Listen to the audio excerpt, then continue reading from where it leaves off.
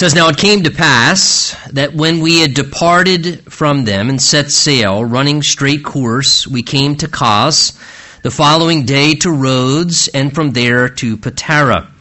And finding a ship sailing over to Phoenicia, we went aboard and set sail. And when we had sighted Cyprus, we passed it on the left, sailed to Syria, and landed at Tyre, for there the ship was to unload her cargo. And finding disciples, we stayed there 7 days. They told Paul through the Spirit not to go up to Jerusalem. And when we had come to the end of those days, we departed and went on our way, and they all accompanied us with wives and children till we were out of the city. And we went down and on the shore and prayed. And when we had taken our leave of one another, we boarded the ship, and they returned home.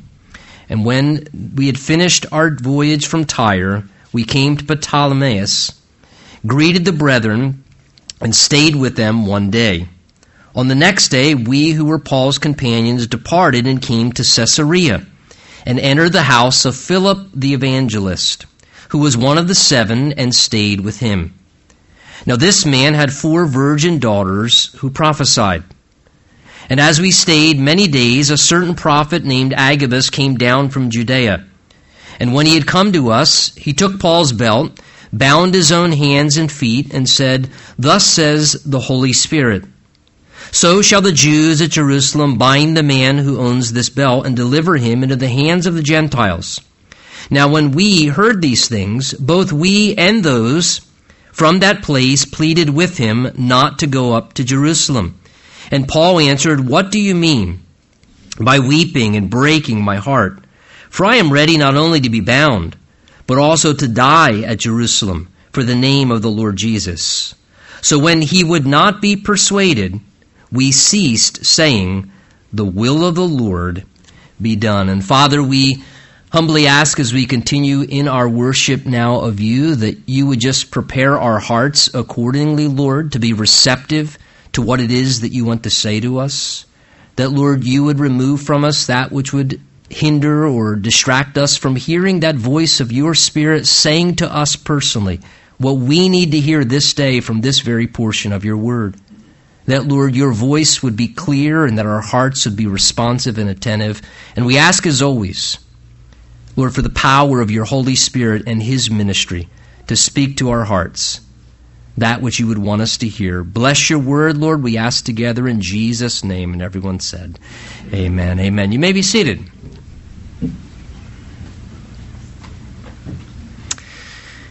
Now, is it possible that in your life you find yourself, as we all do from time to time, struggling with accepting what may actually be the Lord's will in a given situation in your life?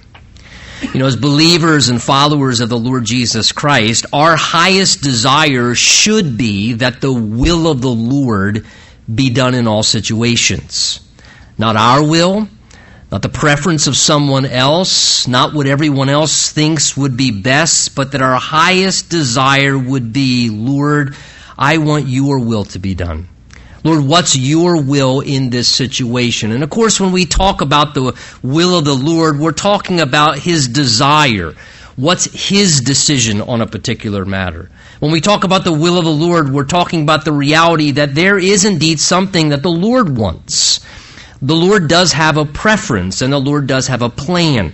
And that's something that we want to see come to pass as we cooperate with what he's trying to do, as hard as it may be. And that's really the process in chapter 21 here that we start to see unfolding between Paul and some other believers who are amongst him and connected to him. And let's be very honest, sometimes it is challenging, is it not, figuring out the Lord's will.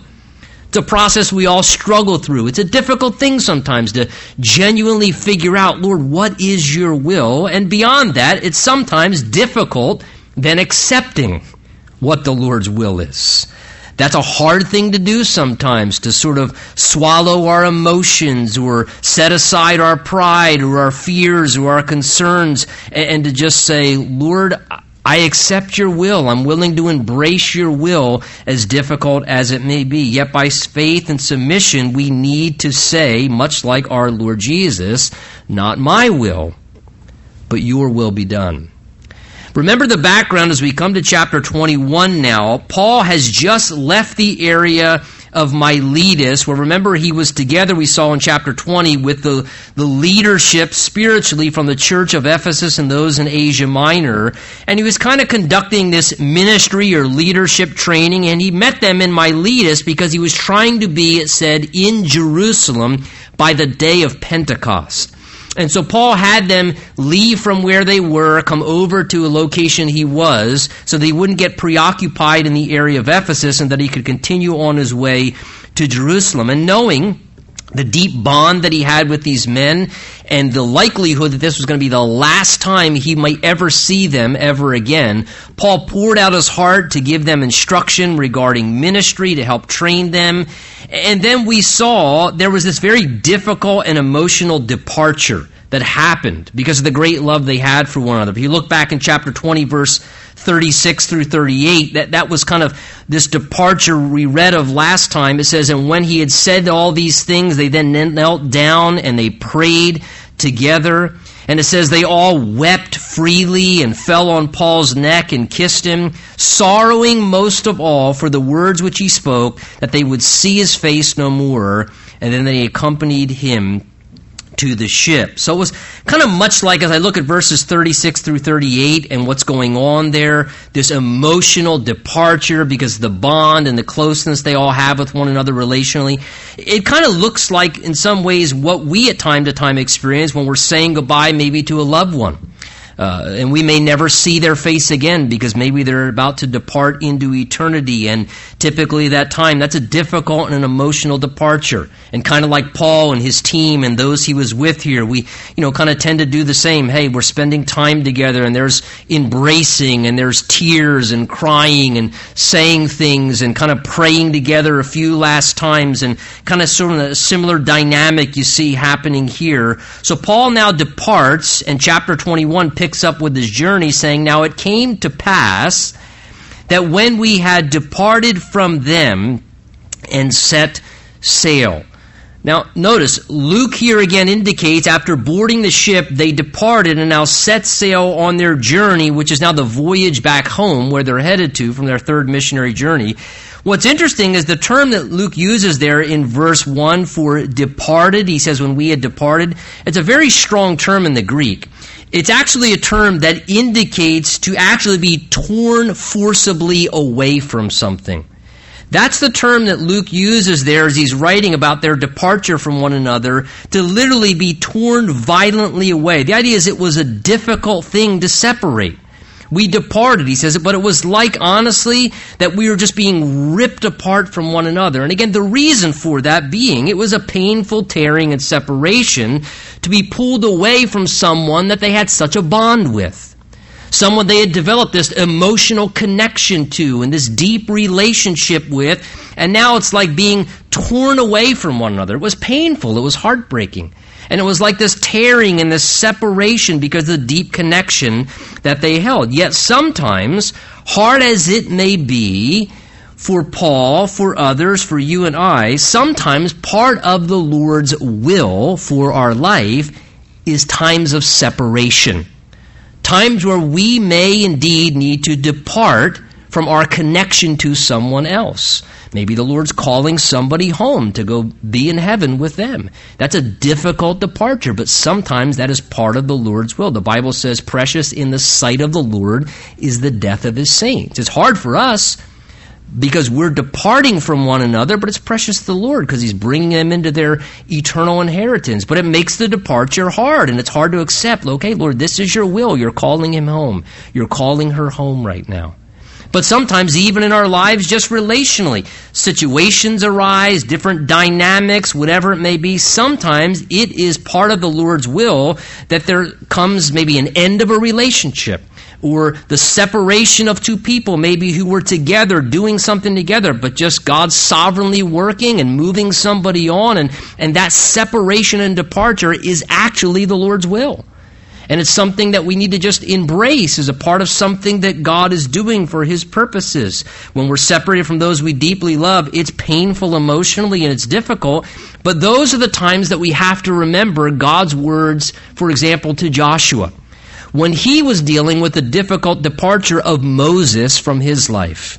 And remember, him and Moses had this wonderful bond. He had served with Moses for years and years as an assistant to him, and now Moses was dying, and the Lord was separating Moses from Joshua's life. The Lord was removing from Joshua's life someone who had been a part of his life and was a very, tight bond that he shared with someone. And the Lord said this to Joshua in the midst of that painful departure and separation. He said to Joshua, I will be with you. In other words, Moses won't be with you anymore. The time for that has come to an end. But I'm still going to be with you, Joshua. My presence will still be with you. I can fill the void that's there in your life. And he said, not only will I be with you, but he said, I will never leave you nor forsake you. Joshua, you'll never be alone. You're worried about loneliness because you're going to miss Moses. But Joshua, you'll never be alone because I will always be with you. And I'll never need to leave you or forsake you. And more than that, I'll never abandon you. I'm a constant presence in your life. And what an encouragement to remember that, because the presence of the Lord and experiencing His presence is what does indeed sustain us and supply to us what we need when we're separated from someone else relationally. When there's a departure, like Paul departing from them, hard as it was, it helps us navigate and adjust those times of departure when they are indeed a part of the Lord's will. So it says, it came to pass that we departed, and now we begin sort of this almost travel log of sorts we've seen before. Luke begins to describe, running a straight course, we came to Kaz, the following day then to Rhodes, and from there to Patara. So again, Luke's kind of detailing this travel log of their journey. We've seen him do this before, keeping very accurate records of their ministry activity. I think this is great stewardship and missionary work and ministry work, keeping accurate records. God cares about that with things. He describes how they're traveling south, basically. If you have a Bible map in the back of your Bible, probably you can see this. They're kind of traveling south along the coastline, stopping at these different ports. From Miletus to Kaz was about 50 miles, and then it says they went from Kaz to Rhodes. That was another 50 or 60 miles traveling. They stop at that port, and then from Rhodes, Luke says we went next to Patara, another 65-mile journey or so as they're coming south along the coastline. And verse 2 says, and then finding a ship there, sailing over to Phoenicia across the Mediterranean, we went aboard and set sail. So needing next at this point, they realize to now travel westward across the Mediterranean Sea, back over to the mainland area, of the Middle East. They find a ship, it says, verse 2, sailing over to Phoenicia. And Phoenicia would be the mainland area over where Israel was. And just north of the territory of Israel, we often refer to it today as Lebanon. And they get aboard this ship. They take now about a 400-mile journey all the way across the Mediterranean to the next location. Verse 3 says, and when we had sighted Cyprus, we passed it on the left, verse 3 says, sailed then on to Syria and landed at Tyre, for there the ship was to unload her cargo. So verse 3 describes their westward journey across the Mediterranean. It says there that they saw Cyprus on their left, which means they're coming south over across that way. They're south of the island of Cyprus. They can see it on their left as they're heading straight ahead towards the mainland area of the Middle East territory. And they land ultimately on the mainland at the area of Tyre. And Tyre is just north of the northernmost border of Israel. And the reason they stopped at Tyre, that port, verse 3, Luke says, is because that's where the ship was intended to unload its cargo. It was a cargo ship. So they stop there. It takes a few days. They're unloading their cargo. And look what happens while they're there a few days unloading their cargo. Verse 4. It says, and finding disciples, we stayed there for 7 days. So while in the city of Tyre, they find a group of believers who it seems they kind of lodge amongst for a week's time, probably to fellowship and to worship. What's interesting is that we have no record, at least in the book of Acts, of exactly how the gospel got to the area of Tyre, or how maybe even a church got planted in the area of Tyre. But it reminds us how the Lord was always working in all kinds of ways, even though everybody wasn't always aware of what God was doing over here and how God was working over there, that the Spirit of the Lord was using willing, available vessels, anyone who was willing to make themselves available for Jesus to use them. It wasn't just Paul the Apostle and Silas and Barnabas and Timothy, these names that we know more. The Lord was working through believers who were just yielding themselves as they would go to areas to share the gospel, to even plant churches, it seems at times. And this reminds us that the book of Acts does not give to us an exhaustive record of everything that was happening in the early church. As we said before, the book of Acts, lengthy as it seems to us, covers about a 30-year period. It's just the Holy Spirit giving us snapshots here and there of different events and situations that were happening in the early church to kind of touch upon the highlights of what the Spirit of God was doing as the gospel was spreading around in those first few decades after Jesus left. What's interesting is that verse 3 says that Paul goes to this area of Tyre, and again, keep in mind Tyre was a pagan city predominantly, which means that it would have been characterized by a lot of immoral activities, a lot of dark and sinful practices. So Paul and his team, to me, very wisely do something. Verse 4 says, that they went and they found disciples. That is, they sought out Christian fellowship. They looked to see if there were believers in this new city and in this location where they were, in that territory. No doubt when they arrived, Paul or someone, hey, let's see if there are some believers here in Tyre. Let's see if there are any followers of Jesus. And verse 4 says, finding disciples, they stood with them for 7 days. That is, once they connected with some believers, they then stood connected to those believers during the duration of their time there for that week. And I think that's great, great wisdom the Holy Spirit sets before us there. Great wisdom to seek out fellowship of like-minded believers. When you go to a new territory, when you move to a new city, when you end up in some new situation or new location, or if you are in a spot where you know, hey, on this college campus there's a lot of pressure to do what's wrong, I better find some believers to support me and help me in the midst of this process. As I'm working at this job, let me see if there's another Christian here at this job place to help support me and uphold me. I want to encourage you, be wise and intentional to do this to safeguard your spiritual experience. The Bible is very clear, warning us that bad company corrupts good habits. And so we want to win the lost and reach them, but we need the fellowship of like-minded believers to stay strong in the Lord, to remain accountable, because bad company will corrupt good character habits in our lives. By the same token, the Bible also tells us that spending time with fellow believers is how we're built up and encouraged spiritually.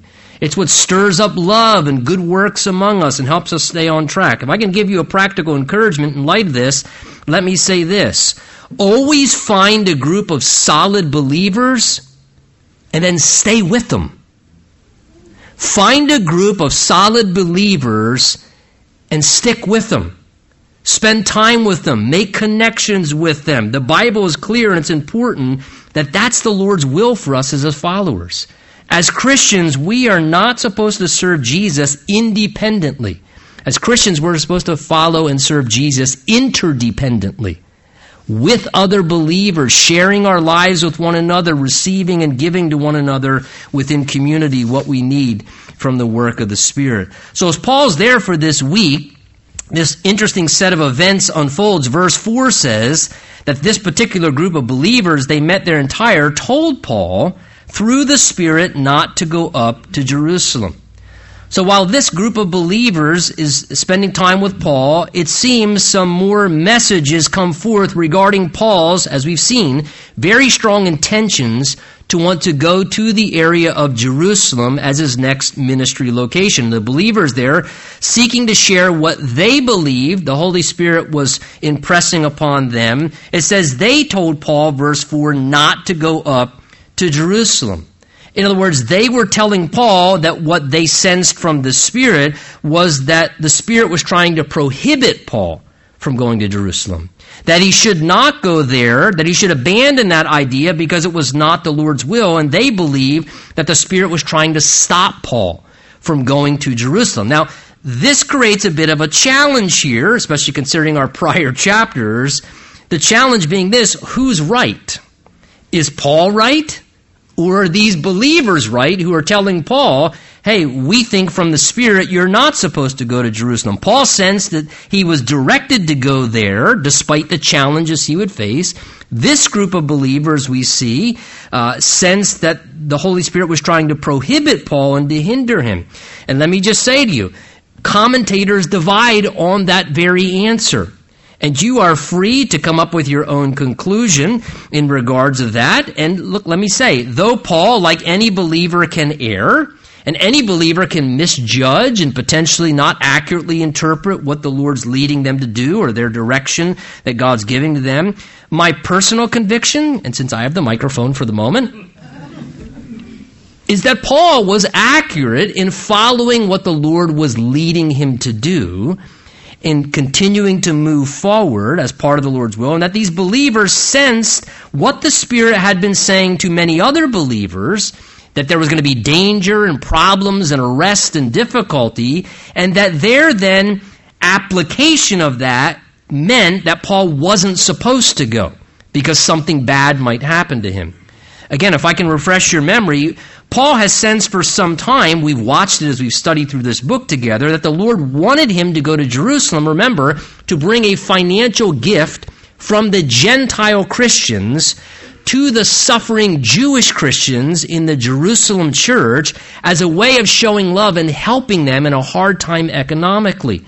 We're told back in Acts chapter 19, verse 21, that Paul purposed in the Spirit to go to Jerusalem.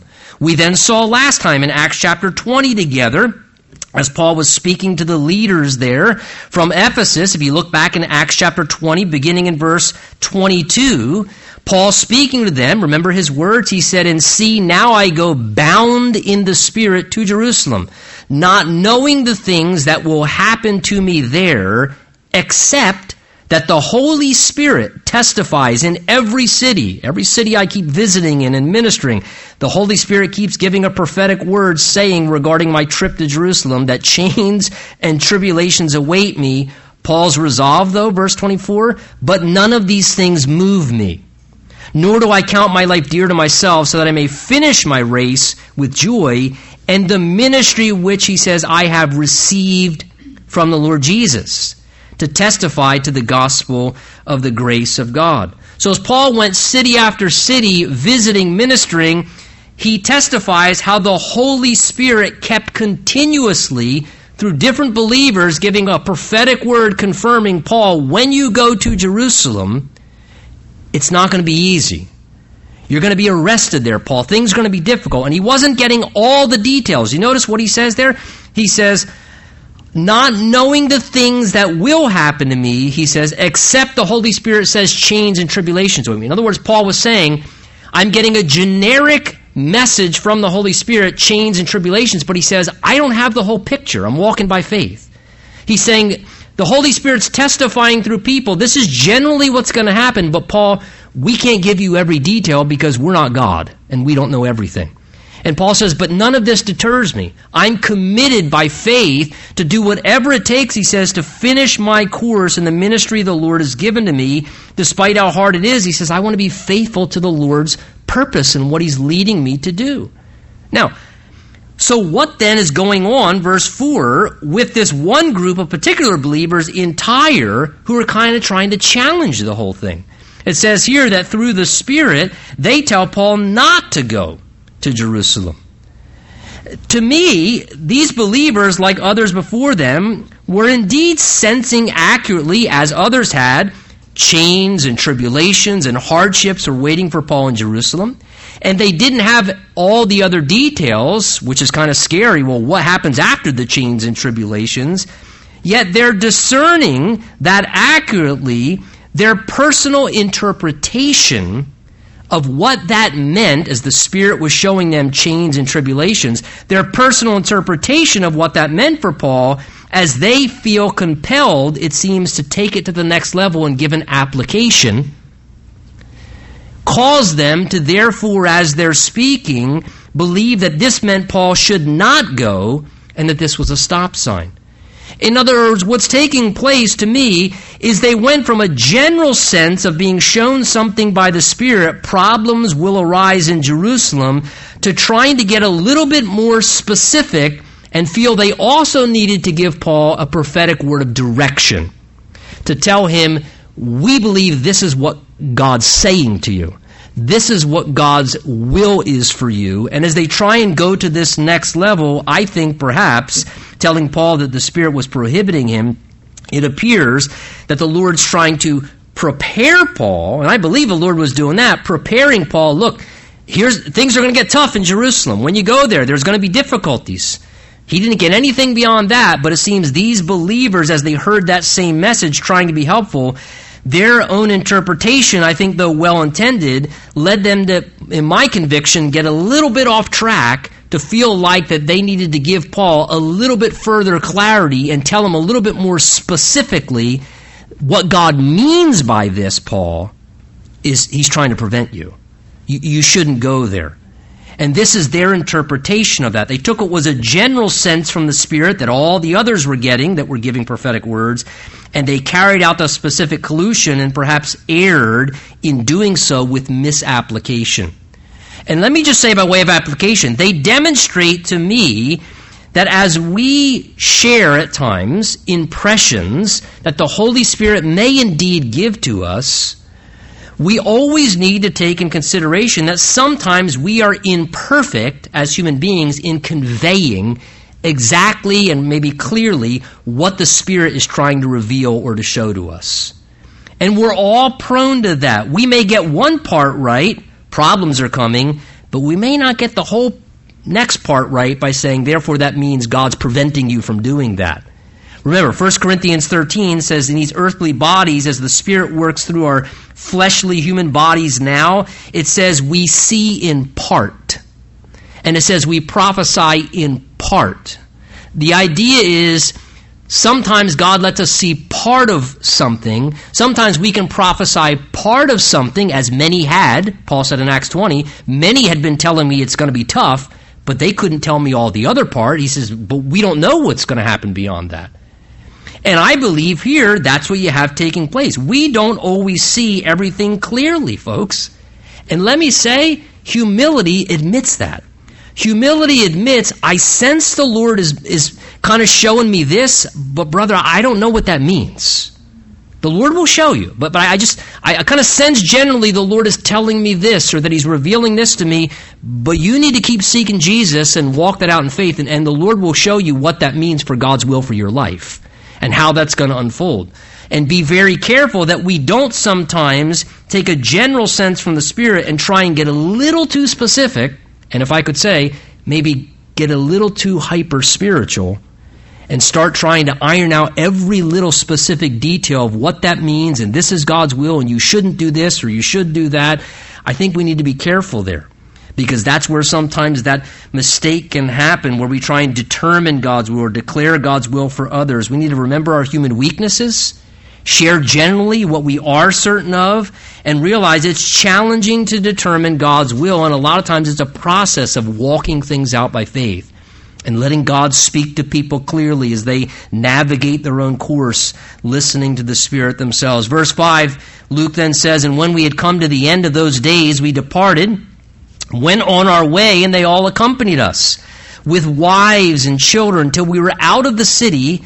And again, he says, we knelt down and prayed on the shore with them. So again, another departure now from the believers in Tyre they'd spent time with. And what a beautiful picture there in verse 5, whole families.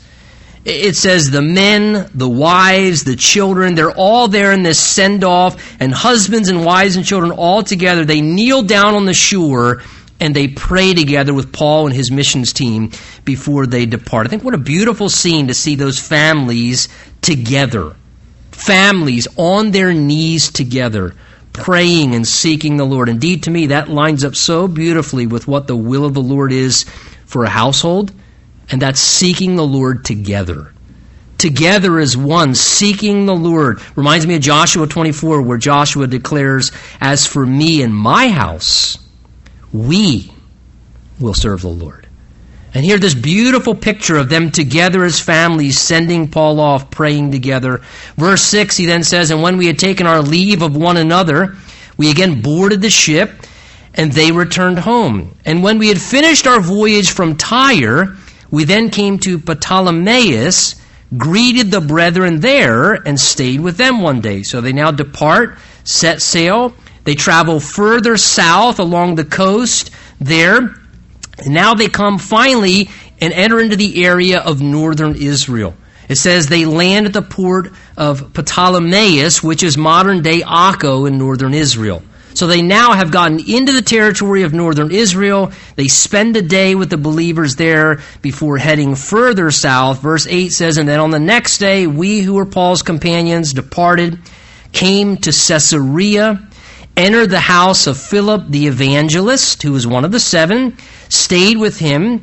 Now this man had 4 virgin daughters who prophesied." So they journey further south. They now arrive, verse 8 says, at the beautiful shore city of Caesarea, very beautiful, there in Israel. And when they get there, they meet up and spend time visiting and lodging with Philip and his godly family. You see what verse 8 says there? Look at it. It says, "They entered and stayed at the house of Philip the evangelist," it says, "who was one of the 7. Now, when it says that he was one of the 7, what that's referring us to is going back about 20 years at this point to Acts chapter 6. Well, remember, as the church in Jerusalem was growing, and there was growth pains, and the church was expanding, it was becoming difficult for the elders, the spiritual leaders, to keep up with all of the practical responsibilities of that growth. And it says that they were struggling and saying, look, this isn't good. It's causing us to struggle keeping up with and almost neglecting praying for people and praying with people and teaching the Word of God. So they said, we need to appoint some men who can oversee this widow distribution ministry and handle these practical affairs. And it says they selected and looked for 7 men who are full of the Holy Spirit, full of wisdom, who had good reputation to care for this responsibility. And Philip was one of those 7. One of those 7 who was appointed to this deacon's ministry, if you would, who faithfully served, waiting on tables, doing practical ministry. And then in Acts chapter 8, the Lord expands Philip's ministry. Because as Philip had faithfully served in practical things, then it says Philip was led to go to the area of Samaria. And Jesus said the gospel was to be in Jerusalem, Judea, Samaria, and to the ends of the world. And Philip seems the first one to go to Samaria. This faithful servant now goes to Samaria. He begins sharing the gospel, and this incredible spiritual awakening happens in Samaria. And now Philip's being used as a preacher of the gospel, and souls, multitudes are being saved, and lives are being transformed. And the Holy Spirit does this powerful ministry through Philip. Miracles are happening, and people are being converted.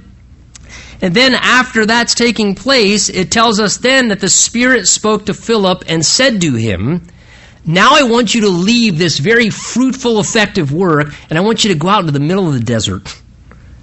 And Philip, by faith, believed the Lord. He chose to say, Lord, not my will, your will be done. I don't understand this, but if this is what you want me to do, I'm your servant. He goes out into a desert, and you remember the story. He goes out there and he sees this caravan of people. It's an Ethiopian dignitary who's out there, a secretary of one of their cabinet members, and he's reading a scroll from the prophet Isaiah. And Philip recognizes, I guess this is what I'm out here for. He walks over, he recognizes this man's reading out loud Isaiah 53. And Philip says, hey, do you know what you're reading there? And he says, how can I unless somebody explains it to me? That's called an open door. And so Philip preaches Jesus to him.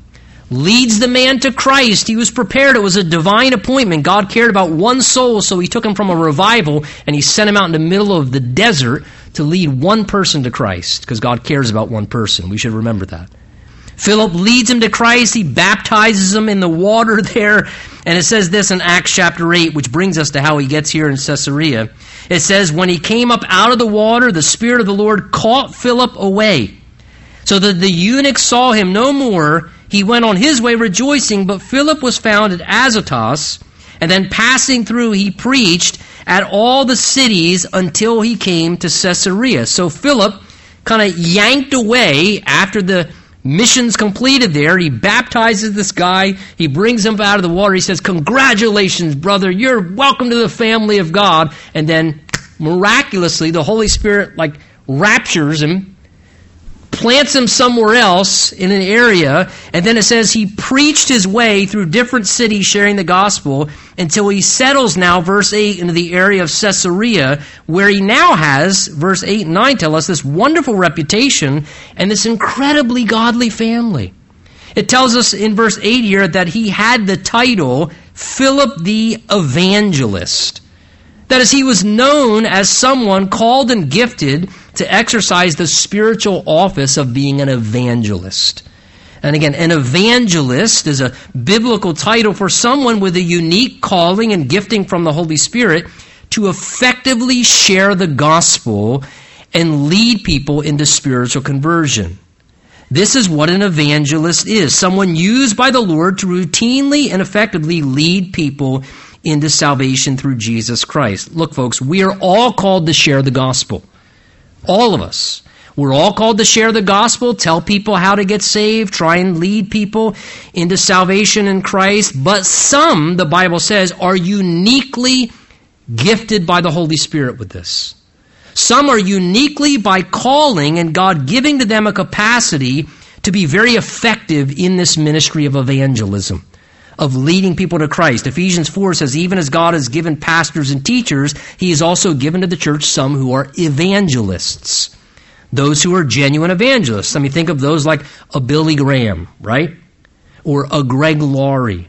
Those who have incredible ministries of evangelism. Yet there are others who are not leading large conventions and having worldwide meetings, who are just as much called to the office spiritually of being an evangelist, that use that gift in very informal ways, in neighborhoods, in their jobs, with their friends. They just have this unique burden for lost souls, and more than that, just a real spiritual gifting to be very effective in sharing the gospel with people, and more than that, leading people into a conversion experience because they're gifted to be evangelists. For some people, that is their calling. And if that is the Lord's will for your life, can I encourage you, obey that. Exercise that calling and that gifting. The Lord wants to use you to bring lost people into his flock. The Lord wants to use you specifically to exercise that gifting to lead souls to Christ. And that's a crucial ministry. It's a vital ministry. To be able to let the Lord use you, as we've seen all throughout the book of Acts, it says souls were added to the church. It doesn't say seats were filled in the church. It says souls were added to the church. The Lord wants to add souls. Once we become a part of the church, yes, then we want to encourage and equip and train and worship. But beautiful to see Philip exercising this gift. And if you have it, I encourage you, exercise it. Exercise it. Let the Lord use you to lead people to Christ. It's a wonderful thing. Philip not only just had a public ministry, though, but he also raised a very godly family and ministered at home, because verse 9 says, this man had 4 virgin daughters who prophesied. Notice, he had daughters that were morally pure. They were virgins. Morally pure. He led and directed and oversaw their lives in a way where he protected their moral purity, and they kept their moral purity in the midst of their culture there. They were morally pure, and they also were spiritually effective, because it says these daughters also prophesied. That is, they were used in a special way by the Lord to speak a word from God to people. The Lord would use them and what they would share to help people spiritually as they exercise that gift. 1 Corinthians 14:3 says, he who prophesies speaks edification, exhortation, and comfort to men. So that's what they were doing. The Lord would use these gals, morally pure but spiritually effective, to encourage people, to speak words that were comforting, words that were helpful to exhort and challenge people to live for the things of God. Philip, to me, reminds us that it is the will of the Lord, first of all, to be faithful in whatever we do in serving the Lord. He reminds us of that. That part of the will of the Lord for our lives is to be faithful in doing whatever we do to serve the Lord. That's important for us because he may be preparing us for bigger things. Philip started out just waiting tables, but he was faithful in doing that. And Jesus said, he who's faithful in least will also be faithful in much. So look, whatever you do for the Lord, it's the will of the Lord. Be faithful in that. Because being faithful in that may be what's preparing you for something bigger God wants to do in your life later on. So get prepared. Be faithful where you're at now. Philip also reminds us as well that it's the Lord's will to embrace our spiritual calling and exercise our gifting as an evangelist or in whatever way God wants to use us uniquely. And he also reminds us that our ministry should not just be limited to reaching everybody in the neighborhoods, it should start in our homes. And that we should never devalue the ministry of giving faithful service to the Lord right among our immediate family above everything else. Verse 10, Luke then goes on to say, and as we stayed many days, then a certain prophet named Agabus came down from Judea, the area of southern Israel. And when he had come to us, he took Paul's belt, bound his own hands and feet, and said, thus says the Holy Spirit, so shall the Jews at Jerusalem bind this man who owns this belt and deliver him into the hands of the Gentiles. So here comes now another one of these prophecies from the Holy Spirit, from a known and reputable prophet, Agabus, who people knew him as a legitimate prophet from the area of Judea. He comes, and much like the spiritual activity of the Old Testament prophets, you notice there, verse 11, he actually acts out his prophecy. We see Jeremiah and Ezekiel and some of these Old Testament prophets where they actually act out their prophecy. He says he takes Paul's belt, and then he ties him up, and he says, tie him up like a prisoner, this is what's going to happen to the man who owns this belt when he goes to Jerusalem. You have to wonder if Paul was thinking, I just borrowed that belt from Luke. That's really not my belt. But he's acting out. This is what's going to happen. You're going to go there. You're going to be arrested. And again, the Holy Spirit was reaffirming, confirming again with this predictive prophecy, this is what's going to come, Paul, when you get to Jerusalem. And it's going to be real. It's going to happen. But no further indication beyond him just being bound and arrested, informing him so he's prepared. Verse 12 says, now when we, Luke includes himself in the missions team, when we heard these things, both we and those from that place pleaded, notice now they're pleading with Paul not to go up to Jerusalem. So as Paul's team hears this scary news once again, out of love for him, look what they do. Now they start trying to protect him themselves, like the believers, it seems, were indicating back in Tyre when he was there. They now, with their emotions stirred, they care about Paul, and they don't want to lose him because they realize this guy's valuable. We don't know what it would be like without Paul. So they now start through this process, wrestling with fear and worry in their humanity. They start to do what they can to preserve Paul's welfare. It says there in verse 12 that they start pleading with him, begging him not to go to Jerusalem, lest something happen to him. This reminds me really of what Peter did out of love for Jesus. Remember, it tells us in Matthew chapter 16 that Jesus began to explain to his disciples that he was going to be arrested, that he was going to suffer, and that he was going to die in Jerusalem. And it's at that point that Peter took Jesus aside, hearing that something bad was going to happen to him, and Peter began to rebuke Jesus, saying, never, Lord, this shall never happen to you. To which Jesus responded, get behind me, Satan. You are a stumbling block to me. You do not have in mind the concerns of God, but merely human concerns. What was happening? Peter loved Jesus. He loved Jesus. The thought of hearing something bad would happen to Jesus, it just broke his heart. And he tried to resist and stop Jesus from struggling, to stop Jesus from anything happening. And Jesus said to him, Peter, I appreciate your love, but your mindset is not on the things of God. Your mindset is from a human perspective, and your emotions are clouding your judgment, Peter. It's your emotions that are making you resist this. And sometimes out of love for people and attachment to them and our own logical reasoning, that can cause us sometimes to struggle with accepting God's will. It's a natural process. We may actually even try and persuade somebody from not doing something. I wonder how many missionaries never went on the field because their parents laid a guilt trip on them. Oh, that's dangerous. And look, our emotions can cloud these things sometimes.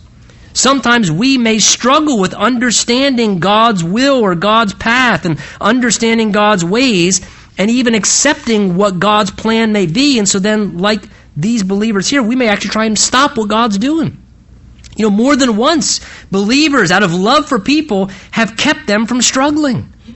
You know, a parent, they got to stop their child from struggling, or somebody gets themselves in a little trouble, and we want to step in and stop all the consequences. And God's going, I'm trying to bring consequences. Let them struggle. I'm trying to teach them something. And you keep getting involved. They're never going to want a Savior if you keep being their Savior.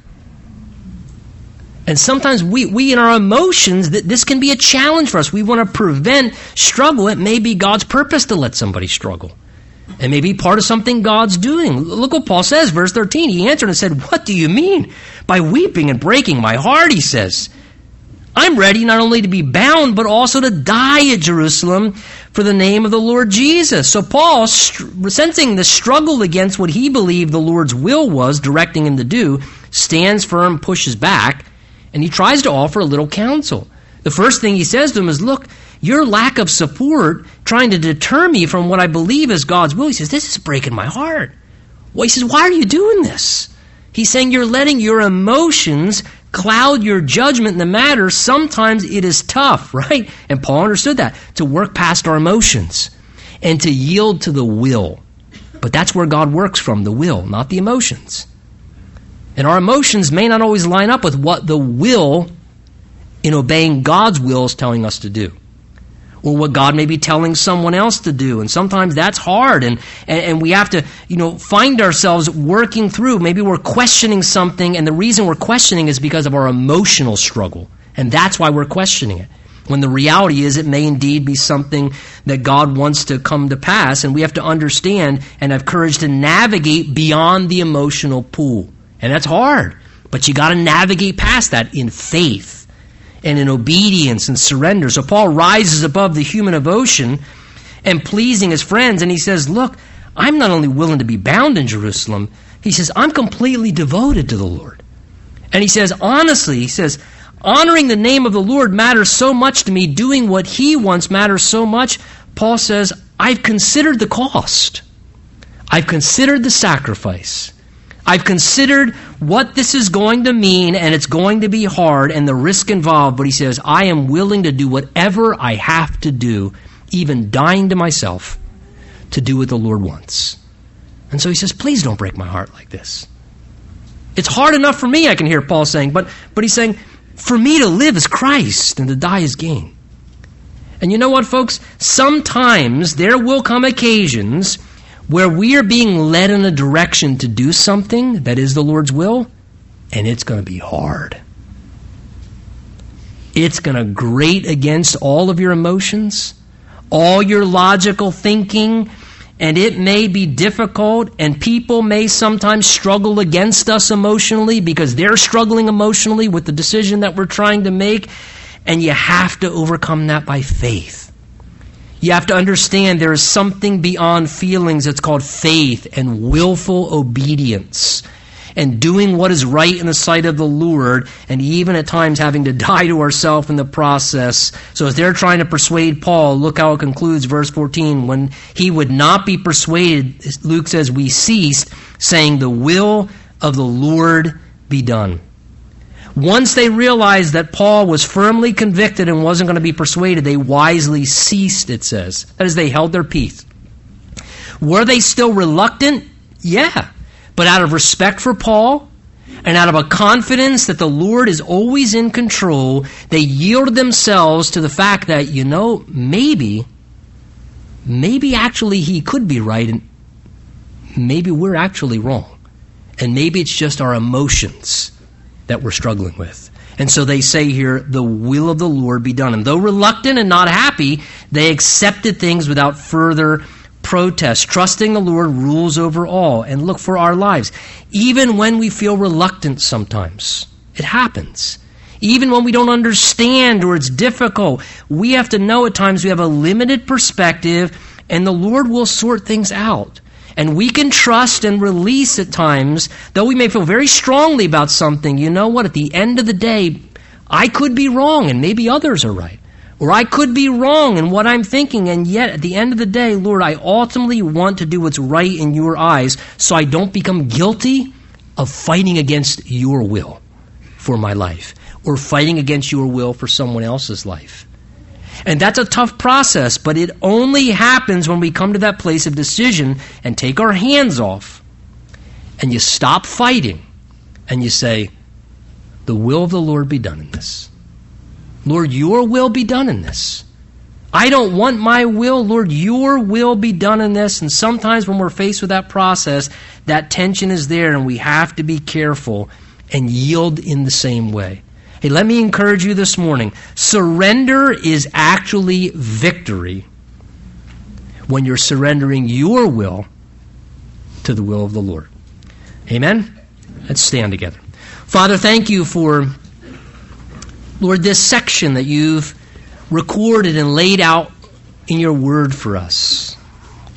And Lord, it's tough for us sometimes, we admit, to yield our will. Lord, emotions and thoughts and concern of what will happen and all these things, Lord, you know how it works in all of our lives. But help us, Lord. By the Spirit of God and faith, Lord, may we be those in these times when they come in our lives to say, the will of the Lord be done. And to yield and to embrace that, Lord. Help us. We pray for the grace to do that, Lord, to trust you, to let things unfold as they may, and to know that you're in control, Lord. And Father, we pray if there are any with us this morning who have not yet embraced the will of the Lord for their life, to have their sins forgiven and to know Jesus Christ as Lord and Savior, that, Lord, today they would stop resisting and running from a relationship with you, and that today they would just surrender their life over to you and let you receive what you want to do in their life. As our heads are bowed in a quiet moment, let me speak to you personally, one individual to another, and tell you in this reverent moment that if you are here this morning and you don't have a relationship in a personal way with God, the only thing that hinders and restricts that is the sin in your life, and we all sin. We all fall short of God's standard, and that makes us guilty before God, but our sin separates us from a holy God. And that sin keeps us from being in right relationship with God. And that's what God wants. God's will is not that you would be separated from Him now and living your own way and ruling your own life and then ending up suffering the consequences of your sin, which is to end up eternally suffering and damnation in hell. God doesn't want that for you. God loved the world and tells us He sent His only begotten Son, Jesus, to die on the cross for our sins, to raise from the dead, so now whoever believes in Him won't perish but have everlasting life. You need to believe that. You need to understand that's true. You need to be willing to turn away from how you've lived your life up to this point and come to Jesus, believe He died on that cross for your sins and that He rose from the dead, and ask Jesus to save you, to forgive your sin, to give you the gift of eternal life. Only Jesus can do that, but whoever calls on the name of the Lord shall be saved. And if you want to receive that free gift from Jesus today, you're ready to turn from how you've lived and turn towards Jesus Christ and let Him take control and let Him forgive your sin. I want to lead you in a prayer if you need help doing that. Right where you're at, you can say these words to the Lord. He sees the faith and sincerity in your heart. You can say, Lord, I am sorry for the way I've lived. I'm tired of struggling. I'm tired of trying to do what I want. Lord, I want your will for my life. Please forgive me, Jesus. Take away my sin. Fill me with your Holy Spirit. Today I choose to follow you as my Lord. Give me the gift of eternal life. And help me now to serve you and to walk with you the rest of my days. And I thank you for this work you've done in me. In Jesus' name, amen.